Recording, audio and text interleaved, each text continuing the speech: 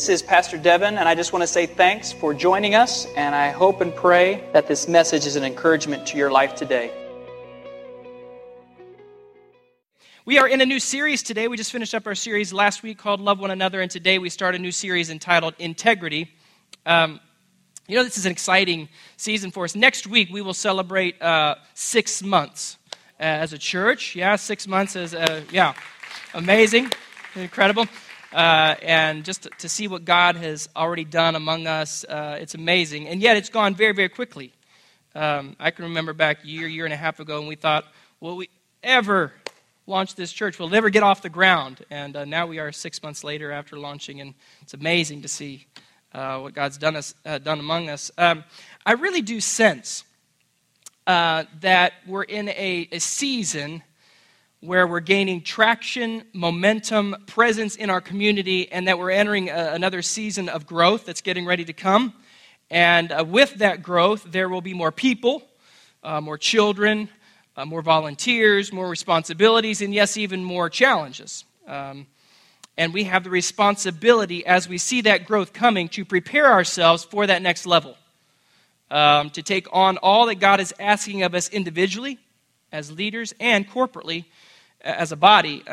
As a church, one of our goals, as we develop and produce disciples, is to produce healthy leaders, which would produce healthy ministries, and in turn create healthy environments for people to find Christ, to grow, and to be empowered in ministry. Because I understand that my role as a pastor is to equip you, not just for you to grow in your knowledge faith and how you think about your faith, but also to empower you to do the work of the ministry.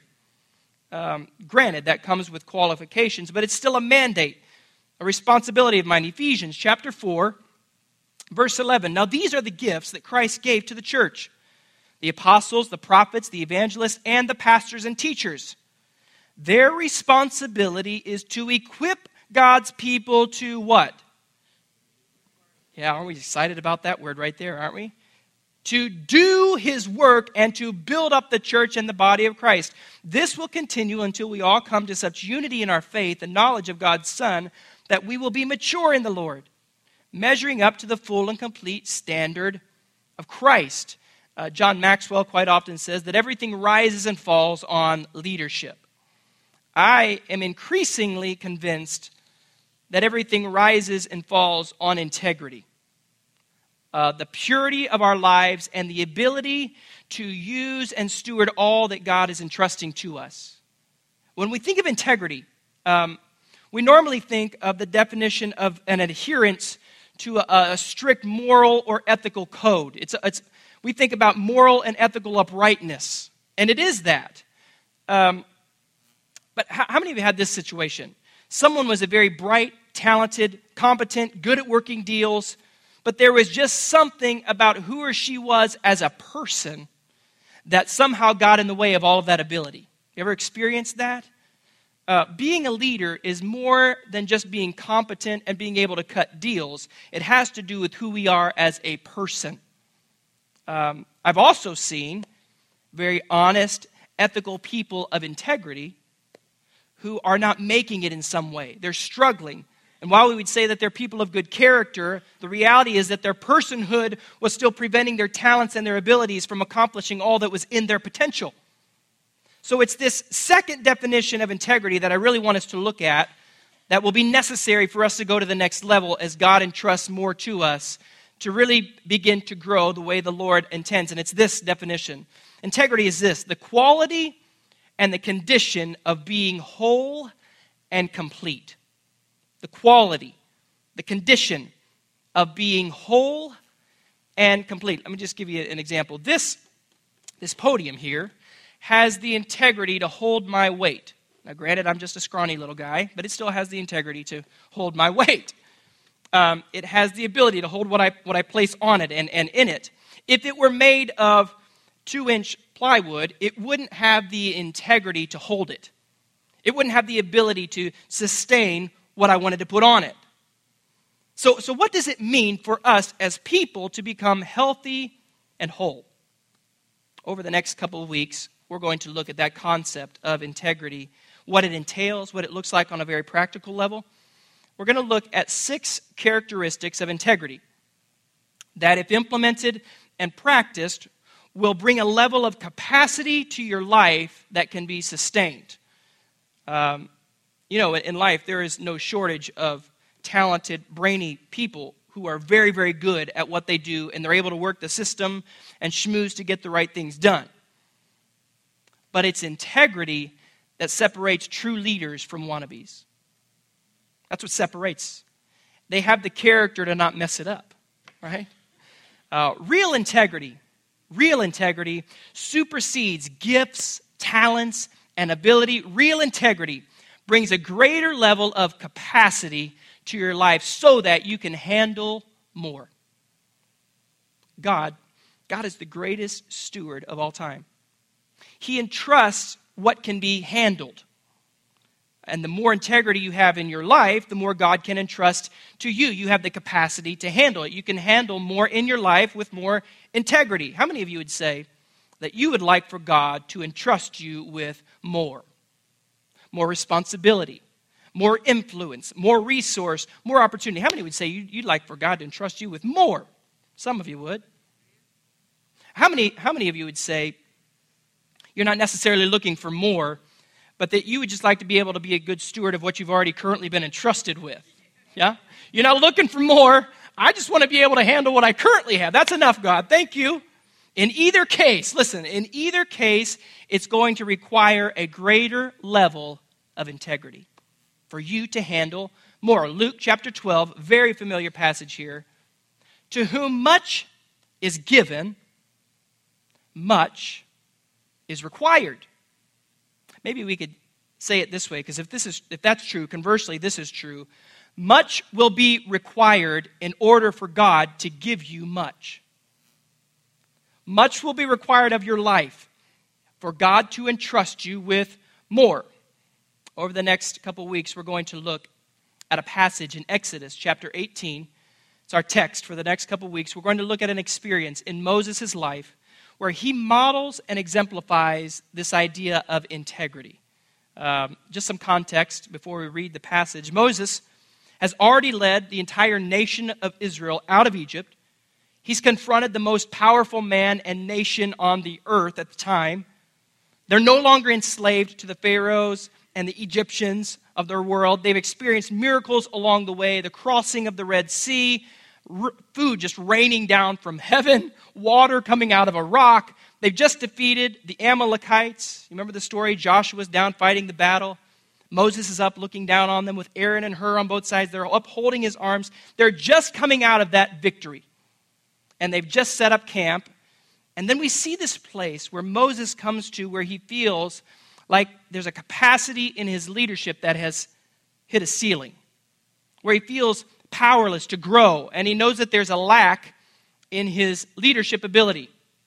And that's where we pick up this story. Exodus chapter 18, verse 7. So Moses, he went out to meet his father-in-law. His father-in-law, Jethro, was coming to visit him. He was bringing his wife and his 2 kids back to him that had been staying with him. And Moses bowed low and he kissed him.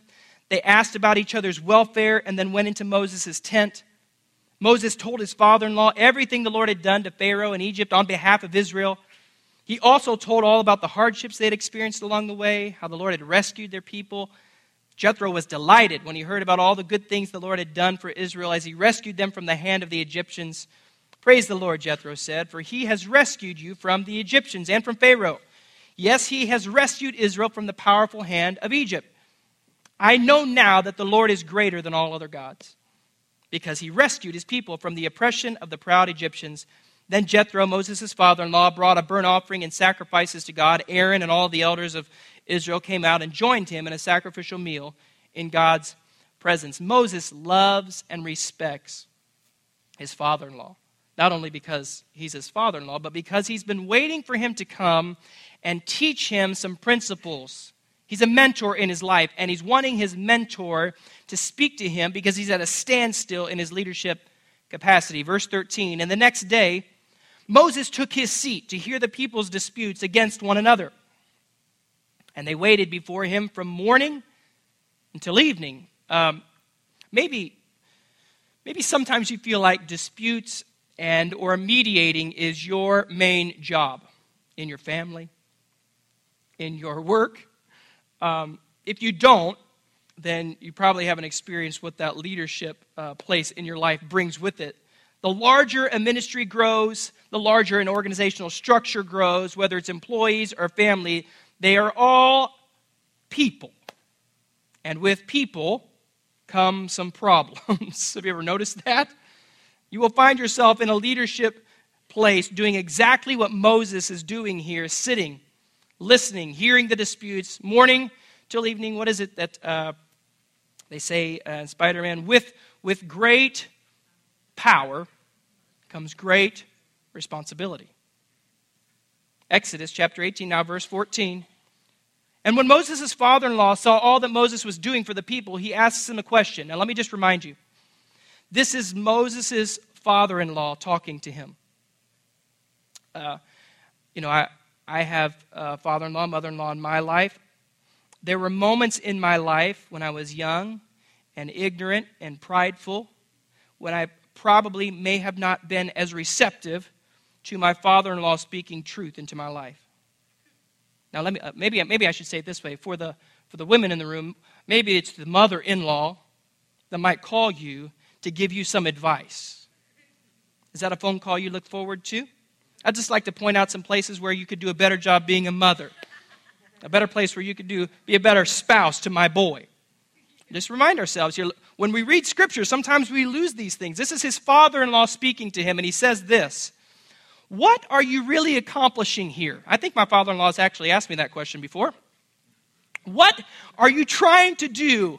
You're doing all this alone with everyone standing around you morning until evening? And Moses replied, well, because the people come to me to get a ruling from God. And when a dispute arises, they come to me, and I'm the one who settles the case between the quarreling parties. I inform the people of God's decrees, and I give them instructions. Listen to what he says. This is not good. This is not good, Moses. This is not good. You're going to wear yourself out. And the people too. This job is too heavy a burden for you to handle by yourself. Well, thank you very much. I appreciate that encouraging word. Now listen to me, he says, and let me give you a word of advice, and may God be with you. You should continue to be the people's representative before God, bringing their disputes to him. Teach them God's decrees and give them his instructions. Show them how to conduct their lives. But select from all of the people some capable, honest men who fear God and hate bribes. Appoint them as leaders over groups of 1,000, 150, and 10.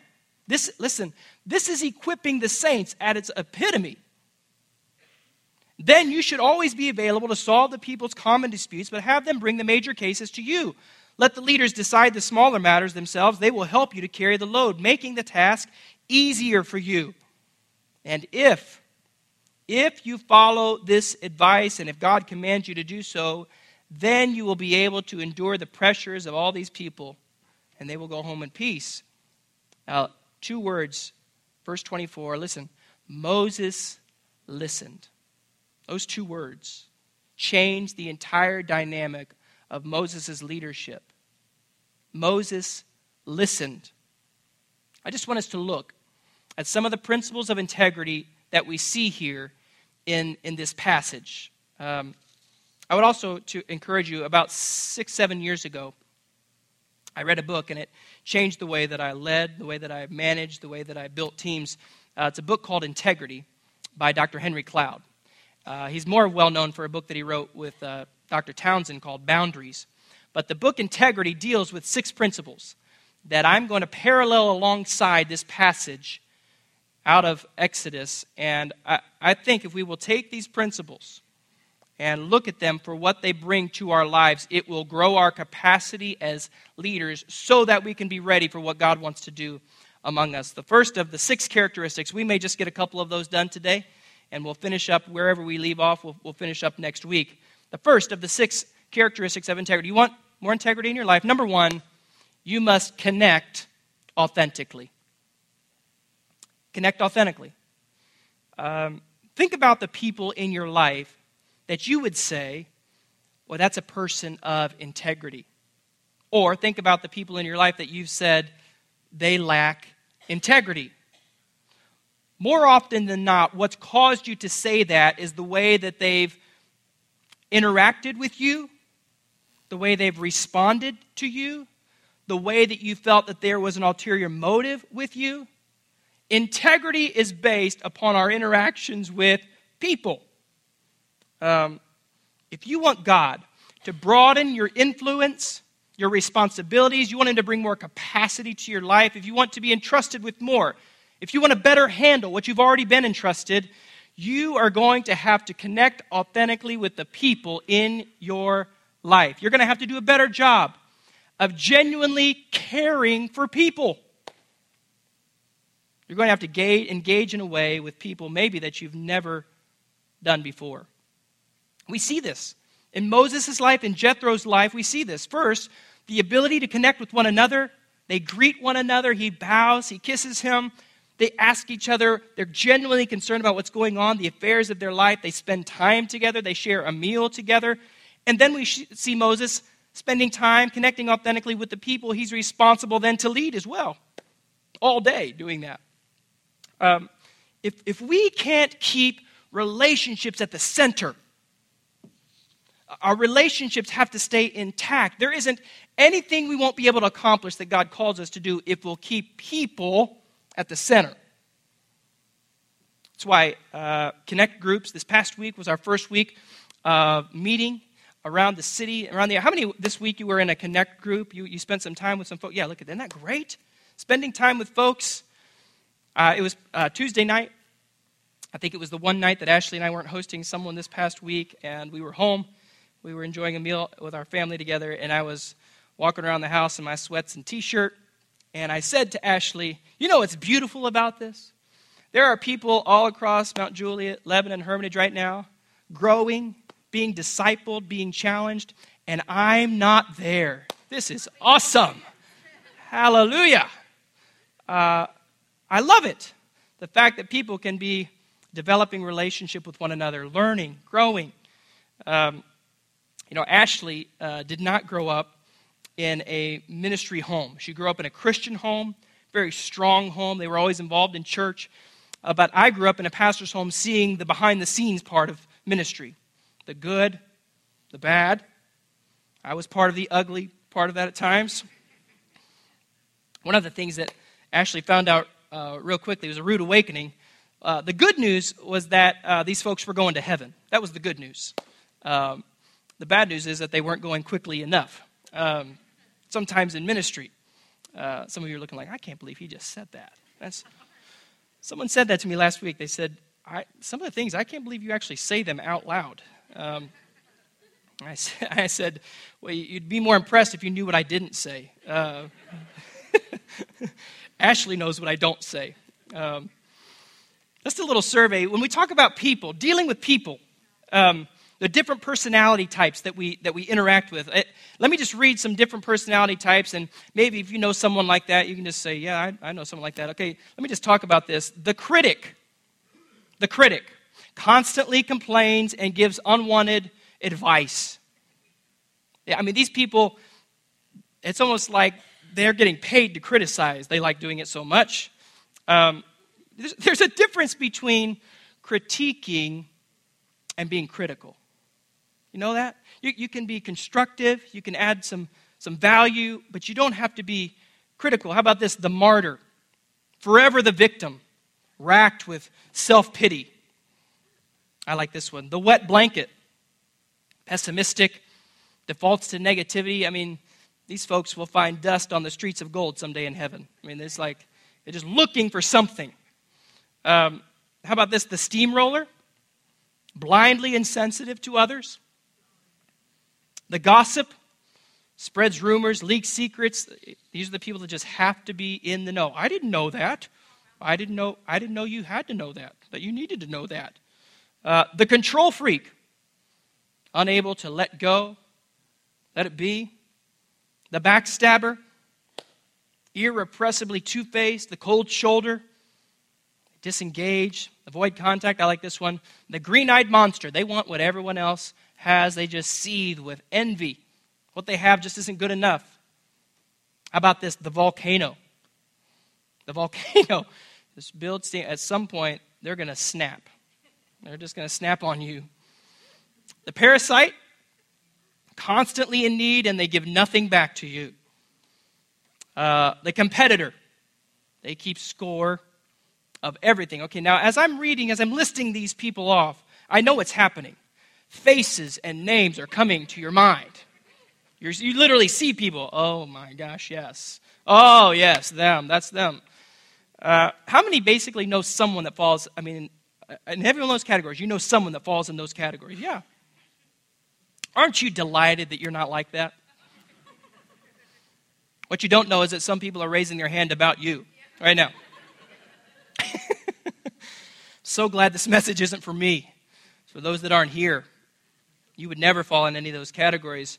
If you don't think that you fall into any of those categories, you don't need this message. You need therapy. Is what you need. I love this story. This is kind of a management story. It's one of my favorites on this idea of dealing with people. Here's the way this reads. A man in a hot air balloon realized that he was lost. And so he reduced his altitude and he spotted a woman below. And he descended a little bit more and he shouted, "Excuse me, could you help me? I promised a friend that I would meet him an hour ago, but I do not know where I am." And the woman below replied, "You are in a hot air balloon, and you are hovering about 30 feet in the air, and you are in between 40 and 41 degrees north latitude, and in between 59 and 60 degrees west longitude." And he said, "You must be an engineer," said the balloonist. And she said, "I am," replied the woman. "How did you know?" And he said, "Well, everything you told me was technically correct, but I have no idea what to make of your information. The fact is, I'm still lost. In fact, you've not been any help at all. If anything, you've delayed my trip." The lady below looked at the balloonist and she said, "You must be in management." "I am," replied the balloonist. "How did you know?" "Well," said the woman, "you don't know where you are or where you are going. You have risen to where you are due to a large quantity of hot air. You made a promise with which you don't know how to keep, and you expect people beneath you to solve your problems. The fact is, you are exactly the same position you were before we met, but now somehow it's my fault." Yeah, people. Who works at that office? Anybody work at that office? Yeah. Life is filled with people. Learning how to deal with people. People can be difficult. In the culture we live in, highly dysfunctional. There are a lot of hurting people, and our willingness to invest in relationships is based upon how we were previously treated.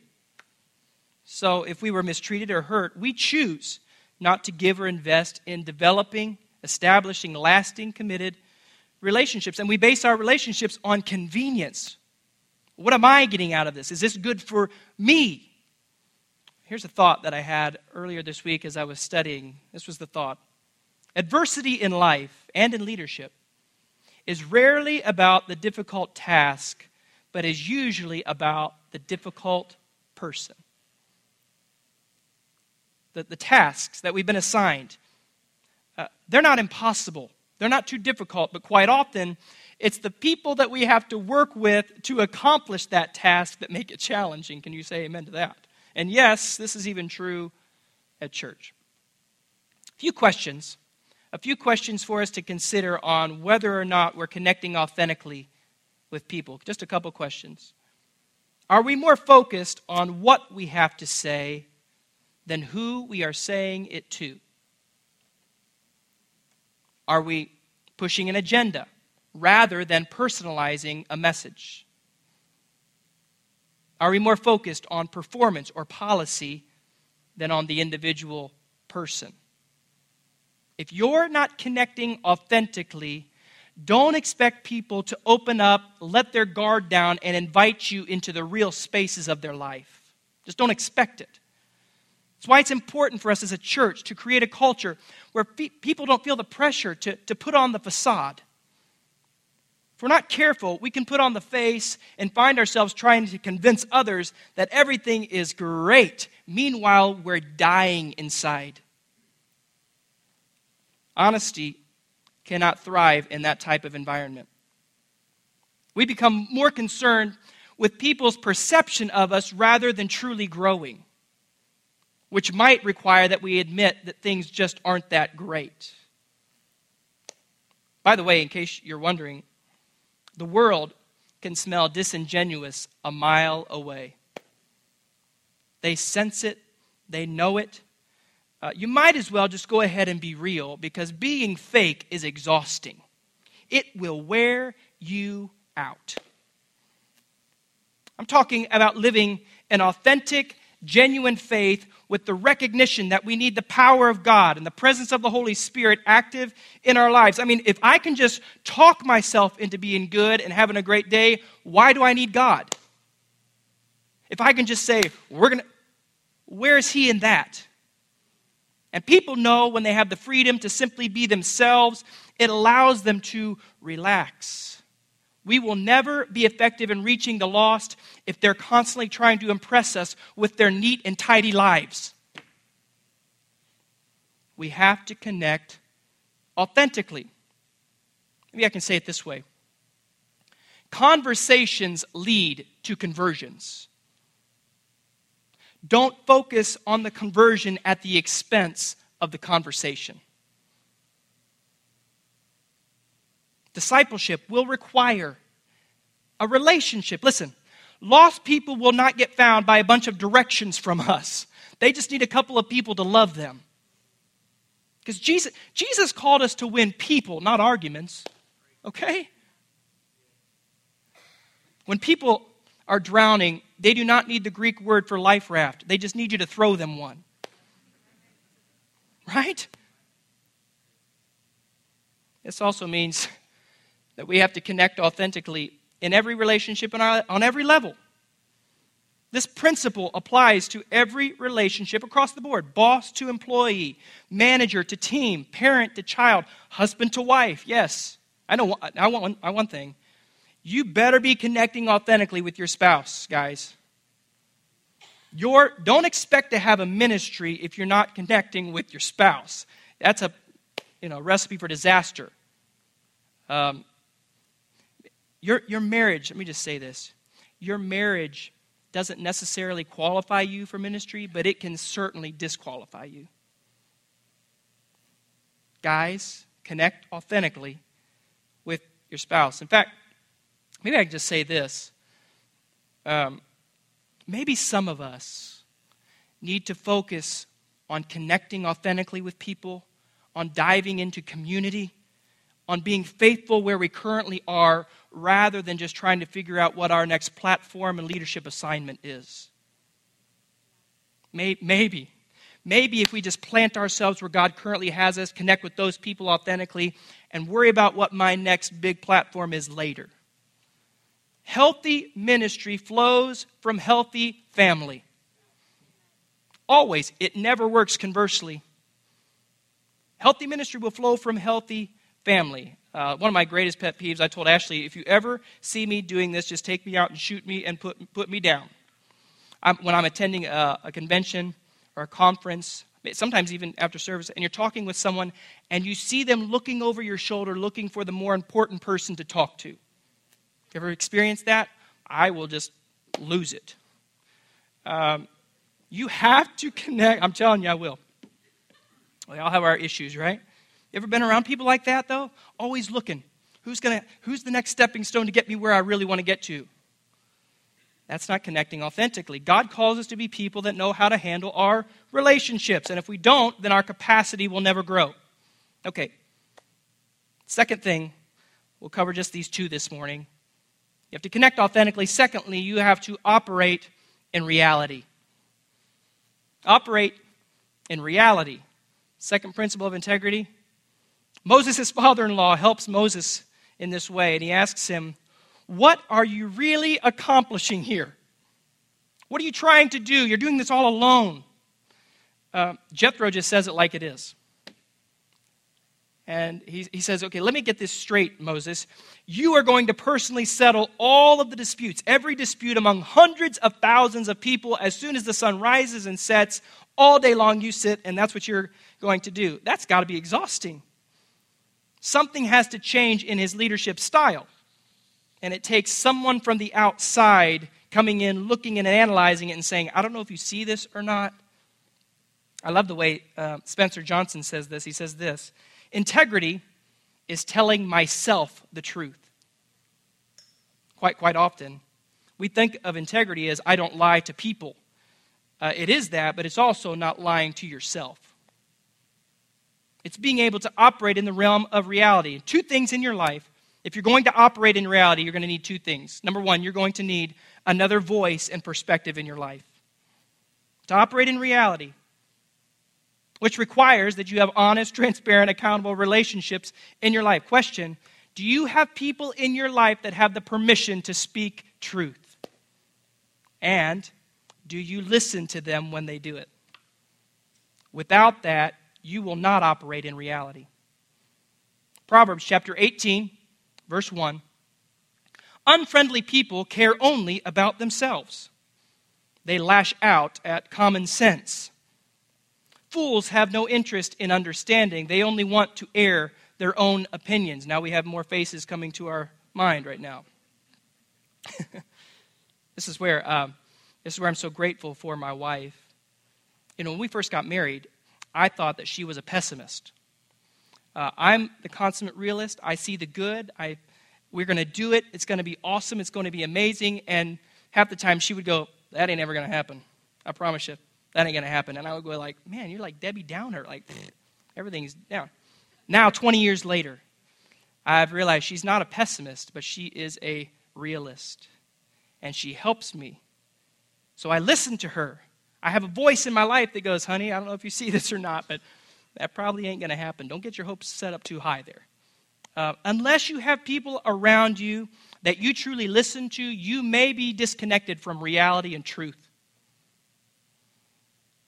True friends are few friends. It's very simple. True friends are few friends. You have to have a few people in your life that speak truth and you listen to. Proverbs chapter 17, verse 17, a friend loves at all times, and a brother is born for a time of adversity. True friends do three things. They do this. They speak truth to one another. True friends speak truth to one another. They love you so much, they speak truth, but they wrap that truth in care and love and concern. Proverbs 27, verse 6, wounds from a sincere friend are better than many kisses from an enemy. True friends do this. They refresh one another. Proverbs 27, 9, the heartfelt counsel of a friend is as sweet as perfume and incense. Isn't that beautiful? That's what true friends do.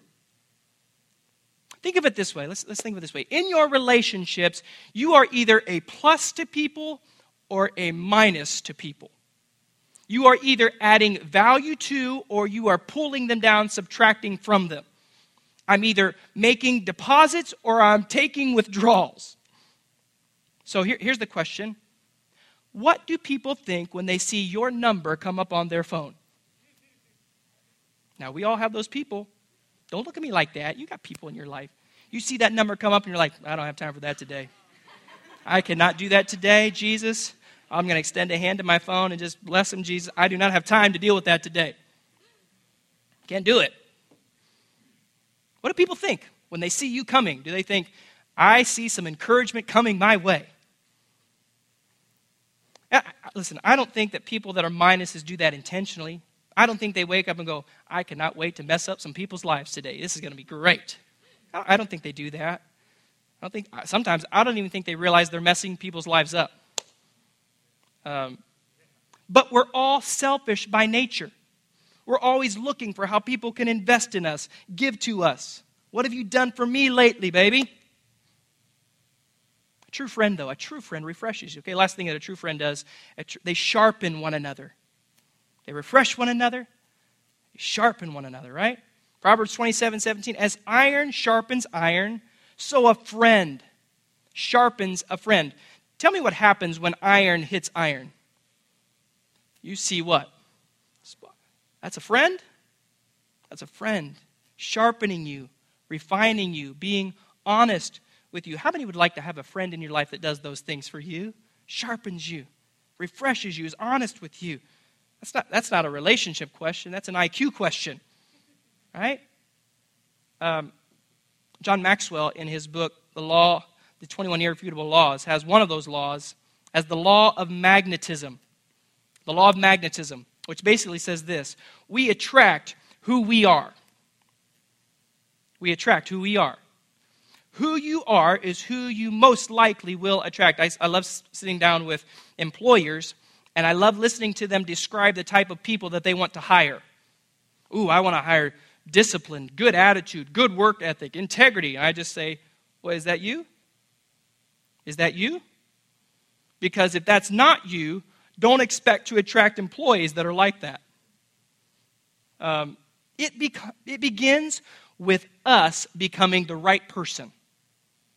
Healthier, because who we are determines how we see others and how we attract others. It starts with me being the right person. If someone were to ask Ashley, hey, does Devin make you happy? More than likely, Ashley would go, no. I realized about 6 months in, Devin wasn't going to make me happy. Why? Because Ashley realized the only person that can make her happy is her. Her and Jesus. And if she's looking for me, now, I would hope that she would say that Devin has added immeasurably to my happiness. But if she's looking for me to provide that, we have to become the right person first. I see this a lot. You gotta look at yourself in the mirror, okay? Second thing that you're going to need to operate in reality is this: you have to understand your strengths. Understand what you are good at, who God has designed you to be. Be self-aware enough to accept and realize that you don't do everything well. I see this a lot, especially in the church. People actually fighting against who they innately are, and they almost become discontented with their own gifts. All actors want to be singers, all singers want to be actors, right? We look at what we want to be rather than who we really are. You be you. And then have people in your life that are strong where you're weak. Because being your best is entirely different than trying to be better than someone else. You be the best you that God's called you to be. Comparison's a killer. It's a killer. It will rob you. Constantly striving to... These are the kids you see on American Idol that are convinced that they can sing. And their parents did not love them enough to say, honey, you aren't good. And they now let them embarrass themselves on national TV. Is that love? That's not love. Yeah. What's the Bible say? The enemy is the one kissing all over you, telling you look great. True friend says, that's terrible. You need to find something else. That's not good. These are the kids that I coach on Saturday whose parents think they're going to be the next great thing, and they don't have a clue. Unathletic, uncoordinated, and now I'm stuck with them for the next 4 months trying to coach them. And they're wanting to know, why isn't my little girl playing? Because she stinks. That's why she's not playing. She stinks, and I want to win. That's why she's not playing. Yeah, it's not about winning. It is in my book. It's about winning. Yeah. I've lost and I've won. You know which one was more fun? Winning. Every time winning was more fun. We learn so much when we lose. I've learned enough then. I just want to win. I want to win.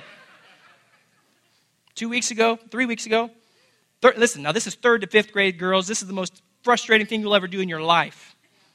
3rd to 5th grade girls coaching basketball. 2 weeks ago, we're up 13-2 with 30 seconds in the game. You know what I'm doing? Full court press. I don't care. You run them into the ground, right? We don't just want to beat you. We want to destroy you, stomp you right into the ground. These are the lessons we're teaching our kids. I'm sorry. Yeah. Be self-aware enough to know what you're good at. We live in a town where everyone's a star, everyone's a songwriter, everyone's a singer. Well, we live in a town where everyone thinks they're a star, everyone thinks they're a songwriter, and everyone thinks they're a singer. Who do they have in their lives that loves them enough to say, that's not a good song? It's not a good song. It's bad. It's important. You have to have another voice and perspective And you have to understand your strengths. It just goes to show that if we're not operating in reality, we will end up living in some fantasy land that we create. So out of touch. And listen, this is across the board age-wise. Maturity doesn't always just come with age. Sometimes age comes by itself, all alone. But listen, God puts people in our lives. Be open to connecting with them in an authentic, real way. Not what we can get from them. In an authentic way, in a real way. Lost people, people of influence in your office, in your business. Are you connecting authentically? Are they just a task to you? Are they a person that Christ died for?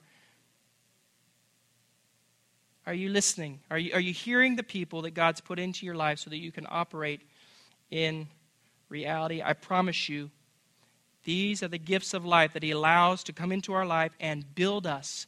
They bring capacity to your life. You want more? You want to be able to handle more? Relationships, I'm telling you, are the key in your life to doing that. Lord? Thanks again for joining us. If you want to join us on Sunday, we meet at 10:30 a.m. right next to Wilson Central High School, or check us out online at connectchurchtn.com. Thanks so much and have a blessed day.